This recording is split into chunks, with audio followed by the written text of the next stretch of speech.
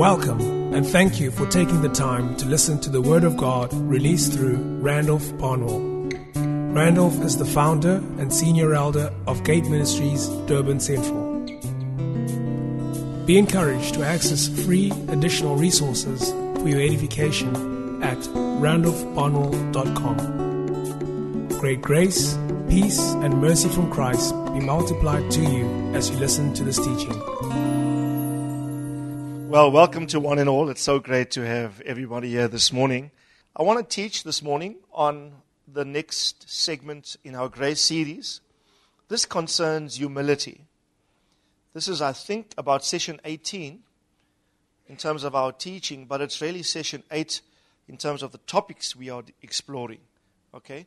And the topic for this particular session, which we will probably do over 3 weeks because the Lord has really opened up my mind. I'm talking in recently, this recent week, while we were ministering to the men in Akala. Every night I would go to my room and I would study and humility. The Lord was just opening up my mind to see how that which I regard now as the most important key to accessing grace. Undoubtedly in my mind. The singular most important disposition that you could ever master to receive more grace is the disposition of being humble. Being a humble person. Okay? And you will see why I say this as we go along. 1 Peter 5:5 is our first text. 1 Peter 5:5, and I'm going to go systematically through this, but I want to cover it thoroughly. 1 Peter 5:5. Okay, 1 Peter 5:5. You younger men, likewise, subject to your elders, or be subject to your elders. All of you, clothe yourself with humility toward one another, for God is opposed to the proud, but He gives grace to the humble. This must become one of your favorite grace scriptures. It speaks about subjection and humility of the younger to the older. Then it says, put on certain clothing. Clothe yourself with what? Dress in humility. Clothe yourself with humility toward one another. Humility is often relational. Right? For God is opposed to the proud, but He gives grace to the humble. James 4:6, another verse of Scripture. James chapter 4 and verse 6 says the following. But God, or He, gives a greater grace. Everyone say, a greater grace. If you're reading the King James and New King James, it says, but He gives more grace. I'll explain the difference when we decode the verse later. I like this version. He gives a greater grace. He gives a greater grace.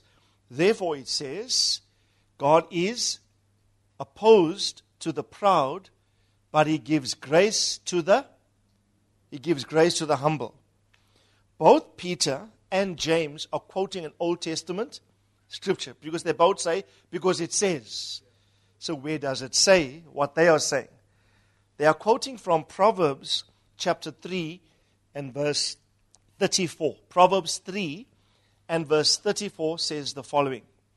It says, for though he scoffs at the scoffers, yet he gives grace to the humble. Right? Some versions say he scorns the scornful, but he gives grace to the humble. If you're reading in the Old Testament, just for those of you that are Bible students and you like to study word studies, the word afflicted is akin to humility in the Old Testament. Right? Same Hebrew words are used. So it is clear, the message. Can you not see the message? There's two positions. One is pride and the other is humility. God says in reference to the humble, I give you greater grace. God says in reference to the proud, I oppose you. Two different responses from God. Right? To the humble, you get greater grace. To the proud, I oppose you. That tells me that humility is the greatest recruiter of grace. If God sees it, God's attracted to it, and God offloads of himself grace. Pride, on the other hand, pushes grace away and unearths something in God that turns his heart, because God is kind, God is generous, God is benevolent, not so? God is gracious, not so? He's not the essence of God's grace. But there's something that provokes God to act in antithesis, oppositely to the very core of his being. He wants to help, he wants to come forth. But when God sees pride in the earth, it like wells up something in God where he literally positions himself in opposition to you. Who would like God to oppose you? Anybody here? I would never want God to actively oppose me. Then you are in serious trouble. Then you are in serious trouble. So grace or humility is a grace receiver, but pride is a grace repellent. Grace is attracted to humility, but grace always bypasses the proud. Okay? Next week, if we get there, depending how we go today, next week, the Lord has unveiled my mind, because I had to repent before God of my own pride while studying this. Right?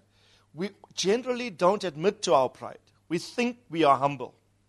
No proud man will readily admit to his pride. Right? In fact, when you say, I don't have pride, maybe that's your statement suggests that you do have it. So while I was studying, it was like the Holy Spirit shone his light over areas, and I delineated or listed, right now it's 27 expressions of pride. You see, you got to have yardsticks or to isolate a thing. The thing manifests. So behavioral patterns or attitudes will give evidence that the thing exists within you. Well, we'll do that later. Okay, we'll do that later. For now, I want to talk about the anatomy of humility. I want to talk about what is it that God apprizes. What is the structure of this thing called humility? Why is it so attractive to God, and why is it so important to him? Now, tell your neighbor, God is scanning the earth. Huh? God is constantly looking out to the earth. It's like the eyes of the Lord are purveying and surveying the earth. I want to give you a few scriptures in reference to this. Now, I want you to follow me, okay? You must be vigilant mentally this morning. You must be alive in your spirit, and you must fully participate in what God wants to download and offload to our hearts this morning. Proverbs says, the eyes of the Lord are in every place, watching the good and the bad. Do you think there's ever a time when something escapes the view of God? Never. Say every place. The eyes of the Lord are in every place, watching the affairs of men. Job 31:4. Job 31:4. Job says this: Does he not see my ways and number all of my steps? All of your ways, all your behaviors, your attitudes, even the deep thoughts of the hiddenness that you think is in the mind, God is able to know what is going on there. So Job is confident there's nothing within me that I can bluff God with. I can bluff a whole lot of men, but only God is the one that can really, before whom I stand transparent. So with whom then I do not need to pretend. If I attempt to pretend with God, he will suss me out just like that. Right? I can fool people, but I can't fool God. Job says he knows all of my ways. Does he not see my ways? Zechariah chapter 4 and verse 10, the last part of verse 10, says the following: These seven are the eyes of the Lord, which range throughout the whole earth. These seven, speaking about the seven spirits of the eyes, the seven spirits of God, it says they range throughout the whole earth. Revelation chapter 5 and verse 6 says the following. Listen carefully. And I saw between the throne with 4 living creatures and the elders of the Lamb, standing as if slain, having 7 horns and 7 eyes, which are the 7 spirits of God sent out into all the earth. Now, we'll talk about the 7 spirits of God later in the series, because that is how grace comes. comes by the Spirit of grace into the earth. Notice, where are the 7 spirits of God? By the way, there's no 7 spirits. There's one Holy Ghost with 7 emanations or expressions. Okay? So, there's 7 spirits of God. Where are they sent? They are sent into, it's like, shoo, the Spirit comes. 7 spirits sent into all the earth. And Zechariah calls them the 7 eyes of the Lord. So there's literally nothing in the earth that escapes God's view. Man can think we can hide from Him. But there's nothing that the eye and the Spirit of the Lord will not bring to the fore. In fact, the Bible says the hidden things of shame performed in darkness will be revealed by the light. Right? Said in secret, but it will be shouted from the rooftop one day. This should encourage us to live absolutely transparent lives. Don't sin in the dark, because the light of God will expose it. Don't try to cut corners, hide, etc., because God's eye does not escape anything. Amen? Hallelujah? Don't crook the tax man, because God sees that. Render to Caesar what is Caesar's. Be honorable in all your dealings with all men. Okay? Don't lie, don't cheat, don't gossip, don't misrepresent anything. Just be honest and be sincere. In all of your life, you must know this. Please, this is a very good principle to have in your life. The eye of the Lord is upon me. Right? And He's here to scan. He's here to test my heart. John 4:23 says that they that worship, the hour is coming, and now is when true worshippers shall worship the Father in spirit and in truth. For the Father is what? He's seeking. Everyone say the Father seeks. Father's looking. I like this text. He's looking, He's scanning, He's looking for true worshippers. God doesn't want worship. He wants people. He wants worshippers. Right? Not the act of worship. He wants the person who by his life of obedience has become the embodiment of worship. Anybody can give a postural worship, can postulate in terms of actions and demonstrations that you are worshiping, but the life of worship is what God is looking for. He's not seeking the act of worship, He's seeking people, He's seeking worshippers. Tell your neighbor, God is looking for you. God is looking for you. Okay? God is looking for you. You know, when I was studying it, it's like God is saying to me, I'm scanning you constantly, Randolph. There's not one moment where you're not being scanned by my eye. Watching you, not to reveal. Listen carefully. The watch of the Lord, the view or the purview of God upon men, is not to show them or to embarrass them so much as in to unearth the wickedness or the depravity in man. The look of God is to show up the good in the man to which God is attracted towards. But generally, when the light comes, it will expose your weakness that you must deal with. I'm saying this lest you think I walk out of these doors and Randolph said to me, God is constantly watching. Oh, I better be careful. No, I'm saying because He is watching, develop the positive disposition within your life to which God will be attracted. Right? To which He will naturally be drawn. Because if He sees pride there, what does He say? I oppose you. But if He sees something akin or like to Himself in humility, He said, I will come. Right? He's looking for worshippers. True worshippers. So He's more looking for the thing that is most like Himself. Now, I want to encourage you today. You have more going for you than against you. There's more like God in you than not like God in you. Yeah? God is happy with you, I think. I speak prophetically over this particular house and the people here because I know you fairly well, including our visitors by the Spirit. I declare to you that God is more happy with most things about you. And He's attracted towards that. And the view of God, the eye of the Lord, for this particular segment of our teachings, He's wanting to foster humility in men. You know, I feel so strongly about this humility thing. For me, like I said, it's becoming the key. It's becoming the key that opens the doorway to great grace.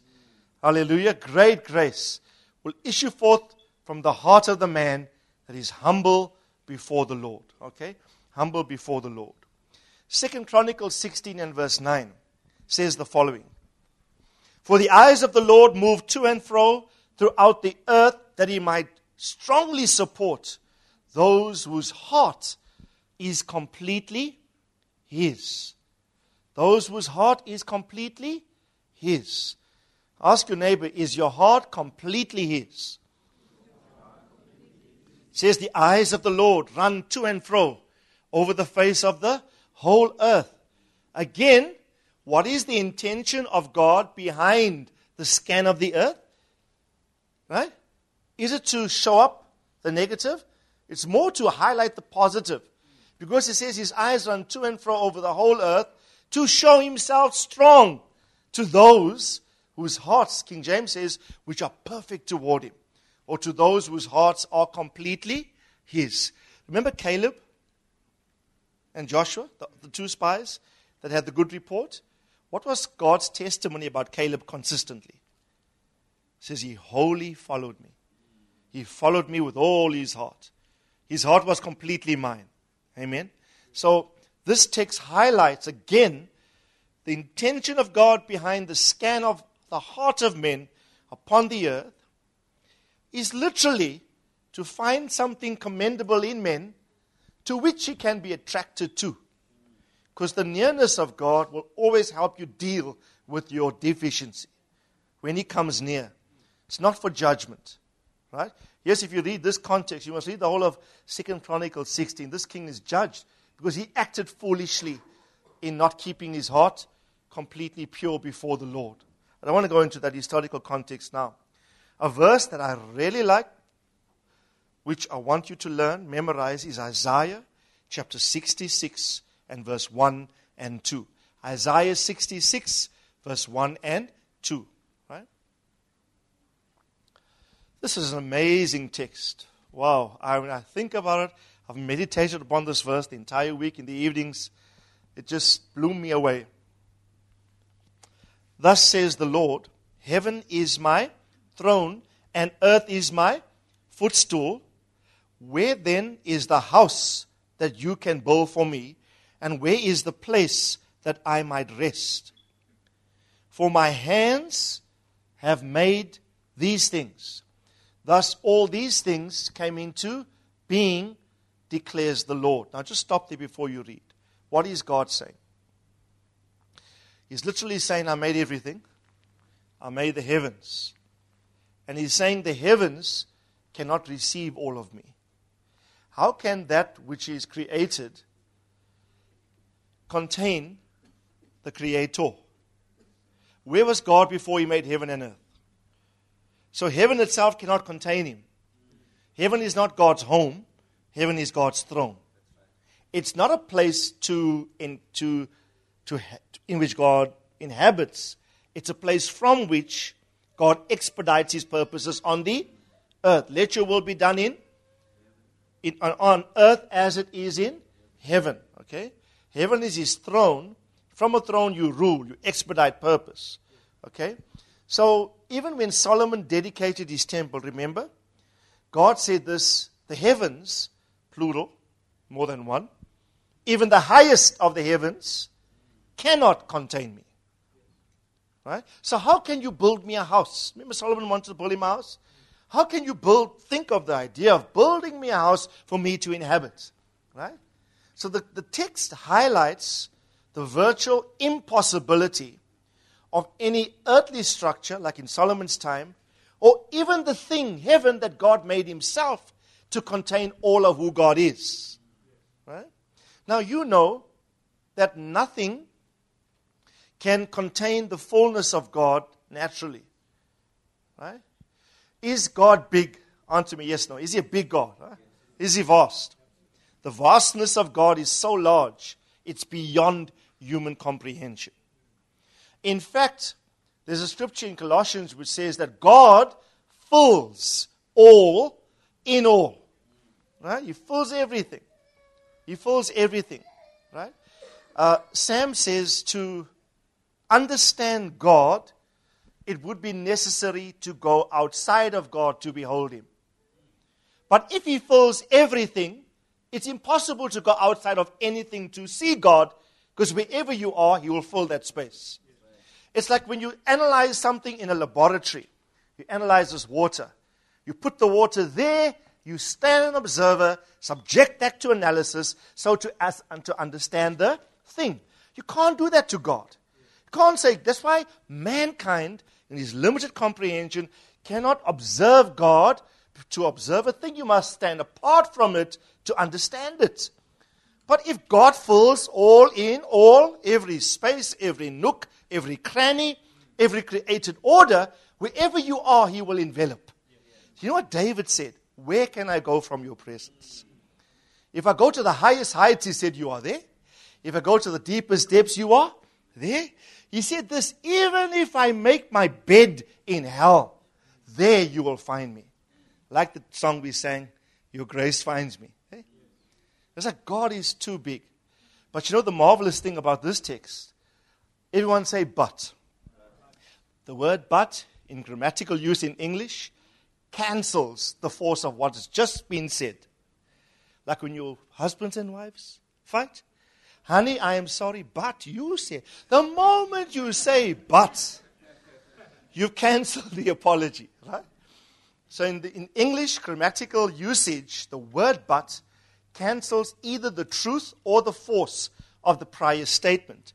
So here God's saying, hey, the heavens can't contain me. How can you build a house in which I can fill all in? But there's a big but here. This is a big but, right? God says, but, I love this, but to this one will I look. To him who is what? To him who is humble and of a contrite spirit, and who was. He trembles at what? At my word. God is saying, if you have a humility about you, contrition in your spirit. Everyone say in your spirit. Right? It's not just a mental thing, your soul. It's in the fabric of who you are. In your spirit.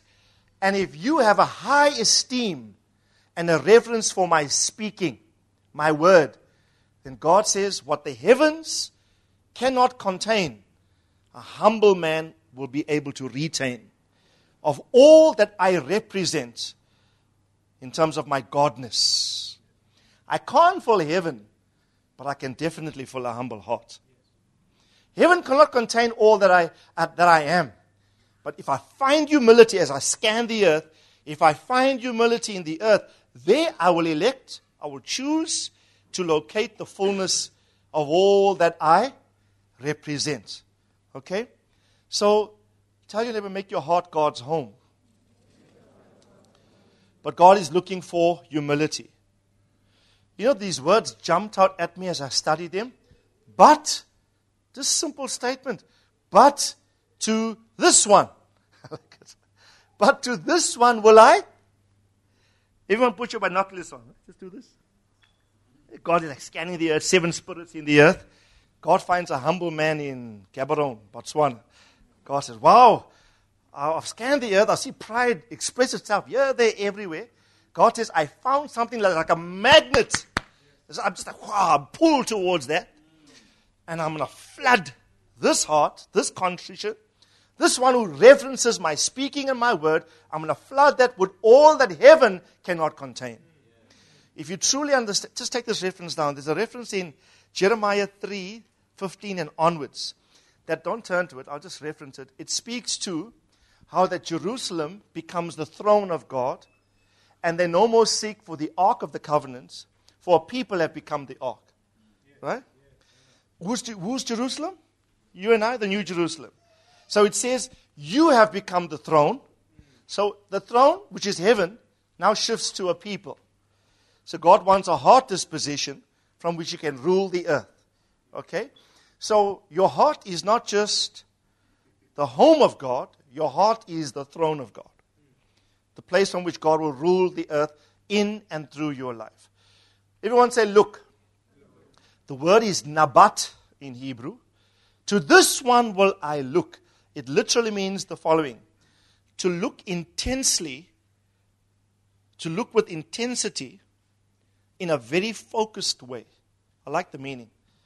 When God says, it's not like you just catch God's attention. This is not a cursory, casual glance. This is no glance. This is an intentional, focused, concentrated look of the Lord. You've recruited His eye, and His eye is scanning the earth to see, to show Himself strong to those hearts who are perfect toward Him. Right? I was amazed in studying this word nabat. In Scripture, it is used of the keen observations that eagles have from extremely high altitudes, but they can spot a little rat under a tree. And yet this eagle is hundreds and hundreds of meters way up. You know, if you heard the term eagle eye? Right? In Psalm 92 and others, this word nabat is used to describe how an eagle has this intense focused view. It's able to catch from high altitudes small movements of the smallest rodent. That's how God looks at you. A little expression of humility will recruit a floodgate, a download of godness to you. Amen? Tell your neighbor, God's watching you. Now, we don't say that like he's inspecting you. No, He's not judgmental. Now we're changing our take on these things. God is wanting to find the attractive thing within you. Amen? God loves humility. All of our young people, there's something you are still yet young. You are yet young. There's something I can impress upon your spirit as you go through life, whether God is using you and you're succeeding and you're better than most in whatever field God has called you to. Always just do not let pride enter. Just stay humble. The more humble you are, the more grace God will dispense to you. Not just more grace, it's called a greater grace. I'll talk more about that maybe next week. It's called a greater grace. He will offload it to you. God will locate Himself within the humble heart. Amen. Isaiah 57, just one more in reference to the scan of the Lord, the look of the Lord upon the earth, looking for humility in men. Isaiah 57 and verse 14 and 15. 57, verse 14 and 15. It will be said, build up, prepare the way, remove every obstacle out of the way of my people. That's an apostolic task. And I love this verse, Do you have obstacles in your life? I think we all do to some degree. God is intent in this season. I'm going to take away everything that hinders, everything that's preventing the fullness of my grace from flooding your life. So God is saying, build up, prepare, build the highways, take every obstacle out of my people. The next verse says, for thus says the high, notice how God describes Himself. He's high and He's exalted, right? He's high and He's exalted, one who lives forever, whose name is holy. I dwell on the high and the holy place. And also with who? With the contrite and the lowly of spirit, in order to revive the spirit of the lowly, and to revive the heart of the contrite. Amazing scripture. I dwell with the lowly to do what? They will attract my attention because I will come to them and I will bring revival, breath, fresh air, refreshment, revitalization. The word revive, all sorts of meanings there. Come and re-energize. You'll feel like a second breath. You'll feel this revival. God says, there is grace, not so? When grace comes to you, it energizes your efforts in God. Amen? Who needs a personal revival? Never mind corporate revival. You need a revival right there where you are, personally in your home. Everyone say the breath of God. I'm so glad for the Holy Ghost. Who loves the Holy Ghost? Hallelujah. He's your friend. When He is present with you, maintain this disposition. There's a lovely text in Acts 5:32, I think it is, where it says He's given the Holy Spirit to everyone that obeys Him. He's given the Holy Spirit to everyone that obeys Him. Keep your heart pure, keep it humble, keep obedient. The Holy Spirit will always attend you. Amen? Breathe on me, breath of God. Who remembers that hymn? Dr. Elijah put it on his Facebook profile in the week. And he put all 3 stanzas there. And I remember learning this when I was part of a choir. The breath of God will always attend the humble, will always attend the lowly. Now, I need to explain something. Isaiah 66 says, to this man will I look. He who is humble and of lowly heart. Heaven cannot contain me, but to this man will I look, and I will come and flood this man with the profundity or the wealth of my presence. The word man, because, listen carefully, no one single human can fully contain all that there is to God. So obviously the reference to man is a corporate man. It's only the corporate man, the body of Christ, that contain the fullness of all that God represents. That tells me that humility is both personal and corporate. Both personal and corporate. I want to urge you, church, I want to beg of you, deal with any semblance or trace of pride in your life. Deal with it today. Deal with it now. Sort it out. Humble your heart. Confess it if you have to. You must be humble personally, privately.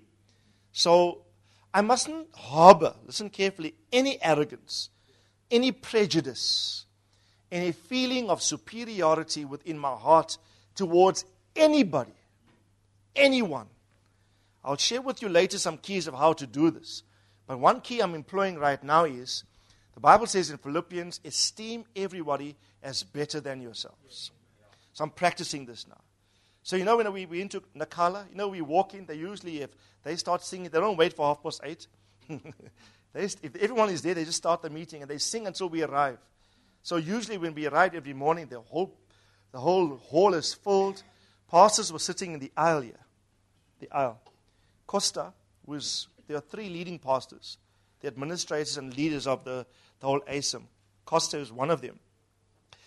And one meeting, there was no chair available, and this one pastor came in late, and he came into the front door. And I already started teaching. Costa gets up, and he sits on the floor here. He says to the brother, come, sit. This is the organizer of the school.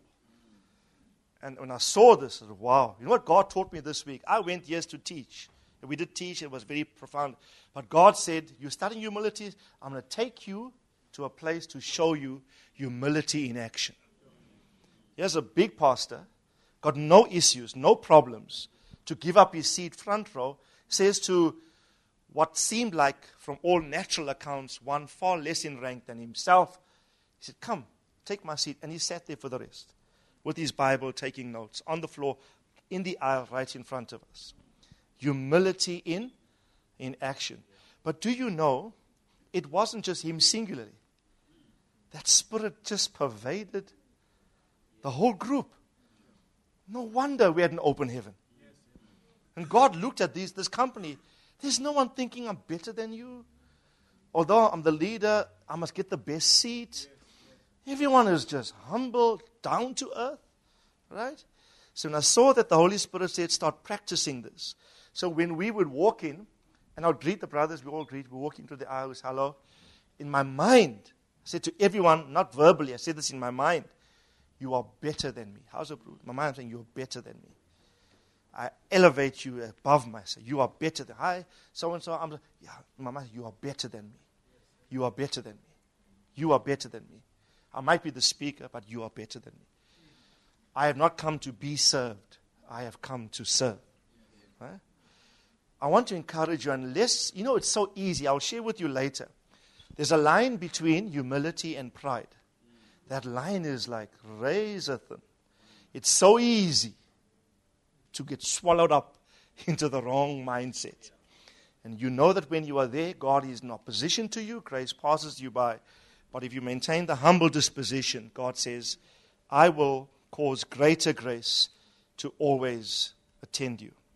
Don't be so... we use a phrase, hoity-toity. I don't know if they still use it today. Don't be so hoity-toity. You think you are big, but you're not humble and of servant disposition enough. even to adopt and do the most menial of tasks. Like serving another one a cup of tea. You think you should be served, but you do the service. Yeah? I was blessed by the expressions of humility there in Gaborone, in Querbus's household. Great men, people of high rank in their fields, people of great success in their endeavors, but humble enough to do the most basic and the most menial of tasks. When God sees, now here's the thing. You see, humility must attend a person, but humility must also attend a people. Humility is private, but it must also be such an all-pervasive spirit within the community of God's people that when a visitor comes in, they mustn't just detect sporadic expressions of humility just here and there. It must be so all-pervasive, you walk into a culture of humility. That is my heart. That is what I'm after. And a culture of humility always seeks to help, always seeks to be of service to another. It never stands aloof from the task and say, let them do it, we'll just come in and enjoy the context. Humility positions itself to serve another. Amen? To serve another. So, tell your neighbor corporate humility. Corporate humility for me now is a big thing. And it's amazing, I found this verse just yesterday. Zephaniah chapter 3 from verse 11, the second part of verse 11 and verse 12. Second part of verse 11 and verse 12. Right? Just from the session where it says, in that day. Let's read the whole thing. In that day, I will feel no shame. So you will feel no shame because of all your deeds by which you have rebelled against me. You will feel no shame. Because God says, for then I will remove what from your midst? I will remove from your midst your proud and your exalting ones. And you will never again be haughty on my holy mountain. Listen to what the Lord is saying. This is a prophecy for this house and for all who are listening via the audio recording. Listen carefully. God is saying, I am going to remove what from your midst? Everyone say midst. So the context is like a corporate setting. God says there's something in the midst that I want to expunge. I want to extract. I want to take something out of your midst. And he says, what is that? It's a spirit of pride. God calls it your proud and your exalting ones, and you will never again be haughty on my holy mountain. You will never again smell the trace of pride within the community of God's people. And the next verse says, but I will leave among you a humble and a lowly people, and they will take refuge in the name of the Lord. Isn't it a marvelous scripture? Right? You know what the scripture tells me? God is intent on extracting every semblance of pride, not just from persons, but from people. Now listen carefully. You either live in the realm of removal,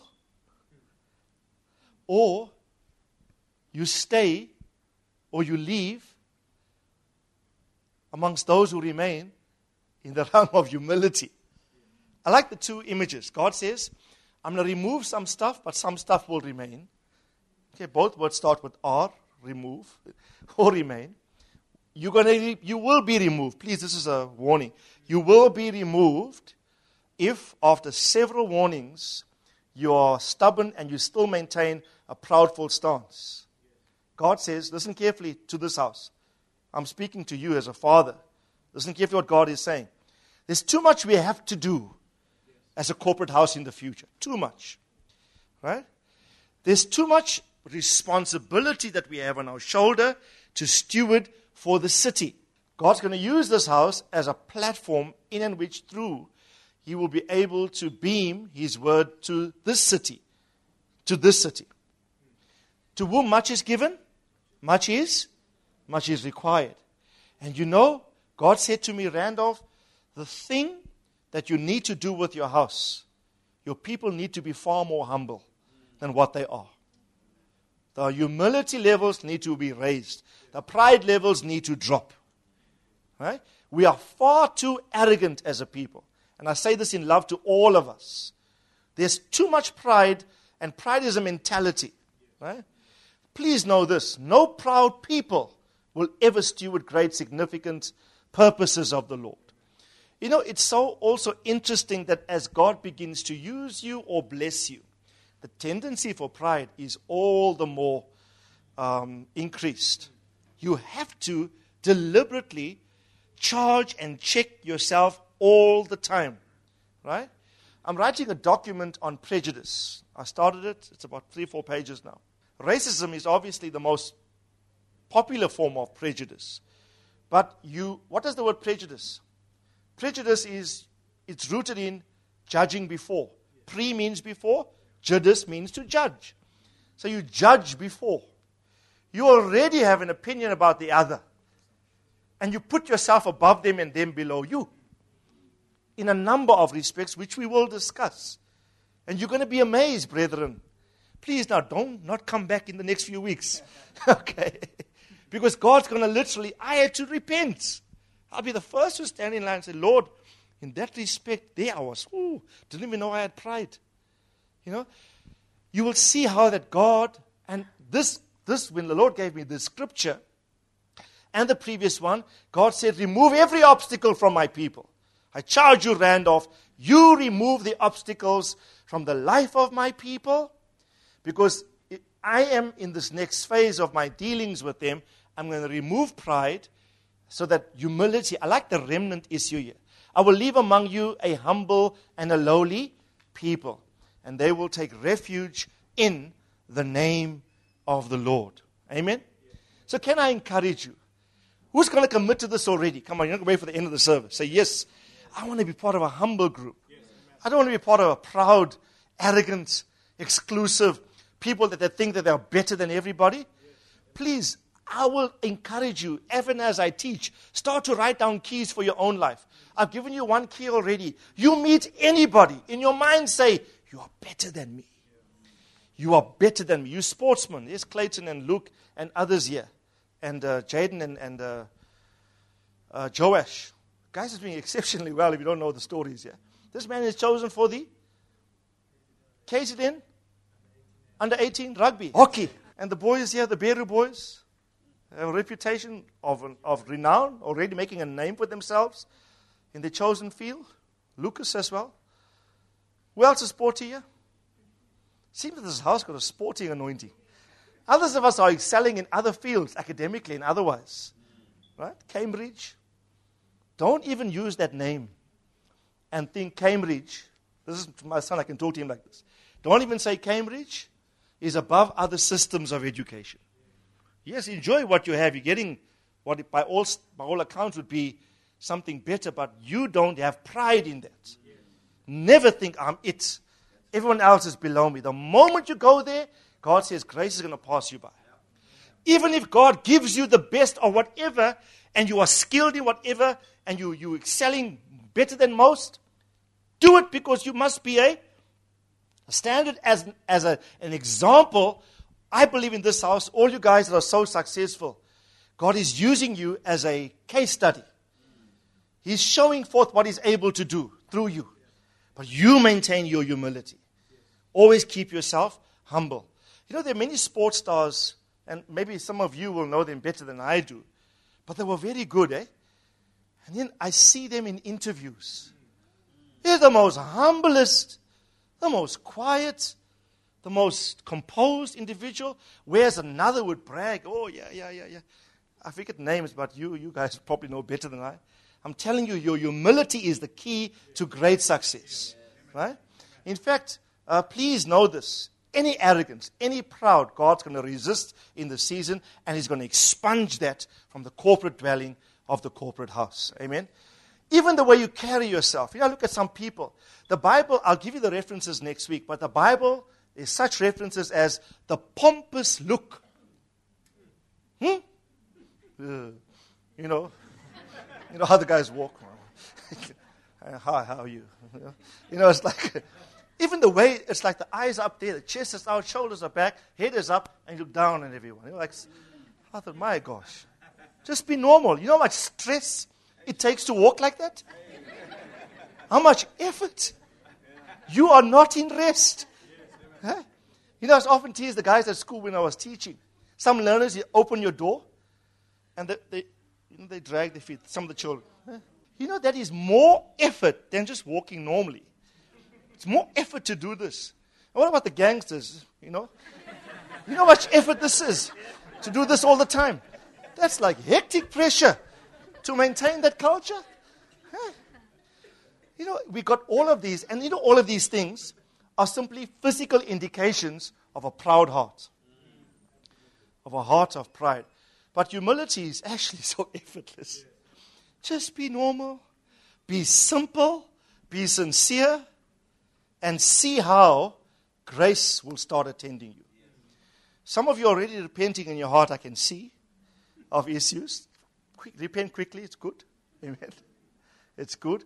But know this, as you soften and quieten your heart and say, God, forgive me.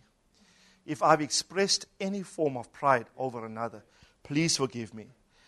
Because now I'm going to enter into rest. I'll just be myself. I will not try to be whom you have not made me to be in Christ. I will be your son in the earth.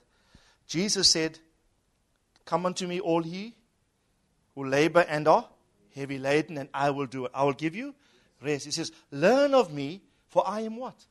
He says, I am humble, and I am lowly in heart.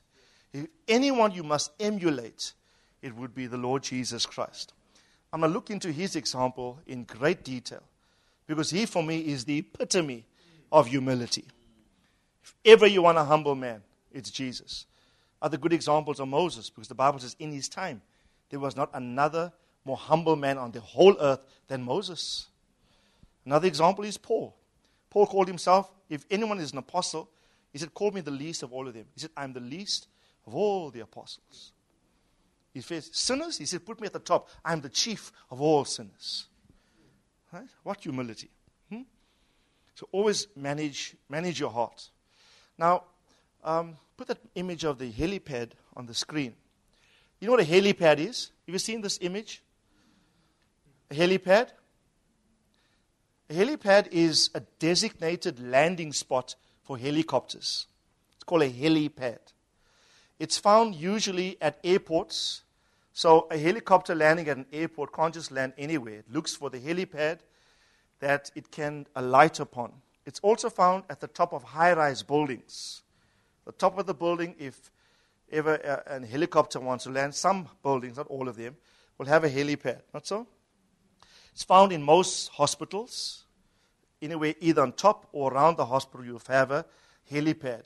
Even on some ocean liners, the larger ones, especially cargo or ships involved in warfare, you'll have a designated helipad for the helicopter to land. Right?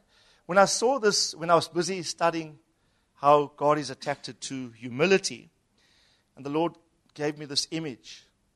God said, just like as a helicopter looks for a landing spot, God is looking for a humility pad.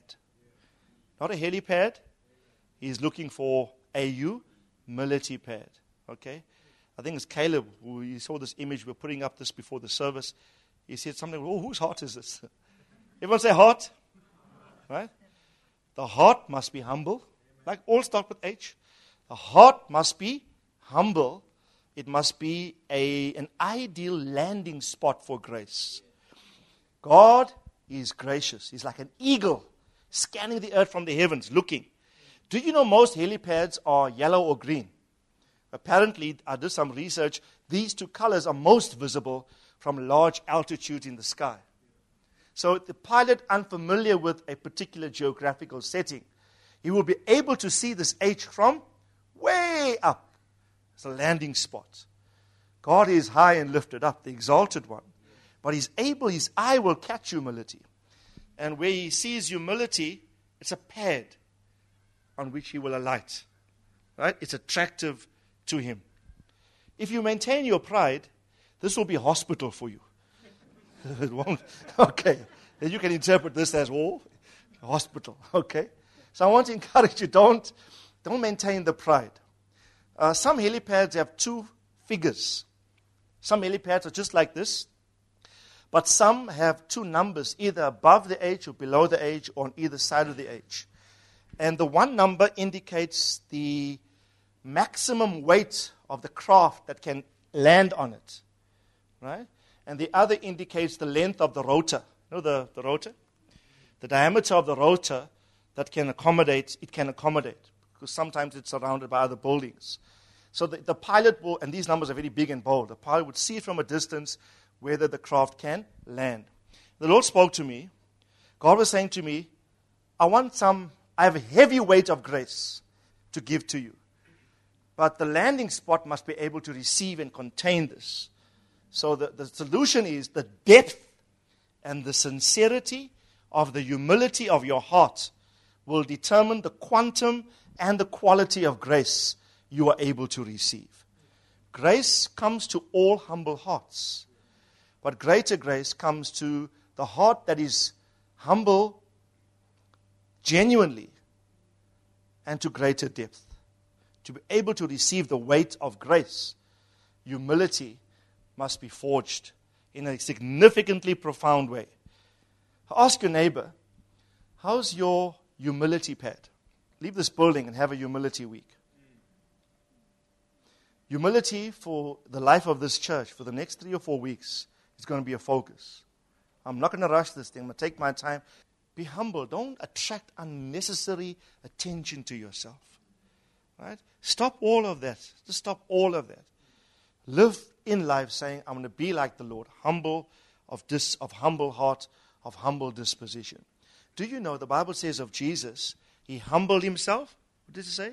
And he became obedient even unto the death of the cross. I like that phrasing. He humbled himself and became obedient. Nobody becomes obedient without first mastering humility. Let me just say this as we close.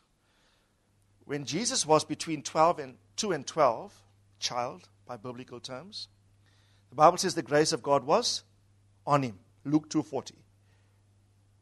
When he chose to subject himself, remember to Mary and Joseph, he bowed himself. What's that? Humility. For 18 years, from 12 to 18, he did that. Where did he go? Where did he live? What was Jesus' town where he grew up? Nazareth. The Bible says he went down to Nazareth. Tell you never go down. He went down to Nazareth. Right? Nazareth means separated, preserved, purified, sanctified. God wants to deal with some things within you. At 30, he emerges, baptized by John. Again, what does he do? Submits himself to John. A lowly man, this, bows low. The Father says, my son in whom I am. It's only at 30 when John writes in John 1:14, does John say of Jesus, we beheld his glory, full of grace. No man gets to the place called full of grace. For Jesus, there are 3 terms describing his grace content. Luke 2:40, grace was on him. From 12 to 18, the Bible says, and he increased in grace. Everyone say increase in grace. By 30, what is he? Full. Nobody gets to full of grace overnight. But the key in Jesus' life consistently, I have no problems putting on a servant's cloth and washing everybody's feet. No problems doing that. Peter was even problematic with that. Humble myself. No problem. In fact, the key for Jesus' life and authority was his humility. You want full of grace? Who wants full of grace? Grace in its fullest measure be yours. Maintain your disposition of lowliness of heart, of spirit, and of mind. Amen. Humility is first a heart condition before it's a mental condition. It's first humility of the heart or the spirit before it's humility of the mind. And I'll explain that whole how it works from the scriptures next week. But let's lift up our hands before the Lord. Bow your hearts with me in prayer. Bow your hearts with me in prayer. As we pray, may I encourage you, take all attention off yourself. Take all attention off yourself. Say to the Father, you live in the heavens, even the heaven can't contain you, but you want to come and vest yourself and locate yourself in the heart of a corporate man. I want to pray for us individually, and I'll pray corporately. Let's pray to the Lord. Our Father, we thank you for your word to our hearts. Thank you that you call us to be humble. You are humble in spirit, Lord Jesus, and you said that we must learn of you, for you are meek and you are humble of heart. Teach us to be humble like you. Take away every expression of pride from our hearts. We don't want you to stand in opposition to us. Even now, Father, we repent internally of every expression of pride that we've consciously or subconsciously have entertained. We are sorry. We ask, forgive us of the intent of our heart. Train us, teach us to be humble before you. And we know that great grace will start to attend us. Now, Father, I ask for the corporate community, the corporate house. Us as a people will be a lowly and a humble people before you. I pray, like you've prophesied in the book of Zephaniah, that you will extract the haughty, you will extract the proud heart from the midst of us until you have a lowly people, a people of humble heart in whom they might find refuge in the name of the Lord. We thank you for this. I pray great grace even now will start to attend us. Greater grace, more grace because of our humility. We want to be among those that tremble at your word. We do tremble at your word. We respect your viewpoint on things. We will not do our own thing. We will always bow our hearts in reference to your word. We love your word. You said you will dwell with the man who is humble and lowly of heart and who trembles at your word. We reverence you. High respect for your take on things. And we're willing to displace our opinions to accept your principles, Father. So even now, may great grace and peace attend every single one, I pray. Fill every home, fill every person, fill every context. Those of us who are business people, fill every business context with a spirit of humility in which you can come and find an expression of grace from your hand to them. For we ask this in Jesus' name. Amen.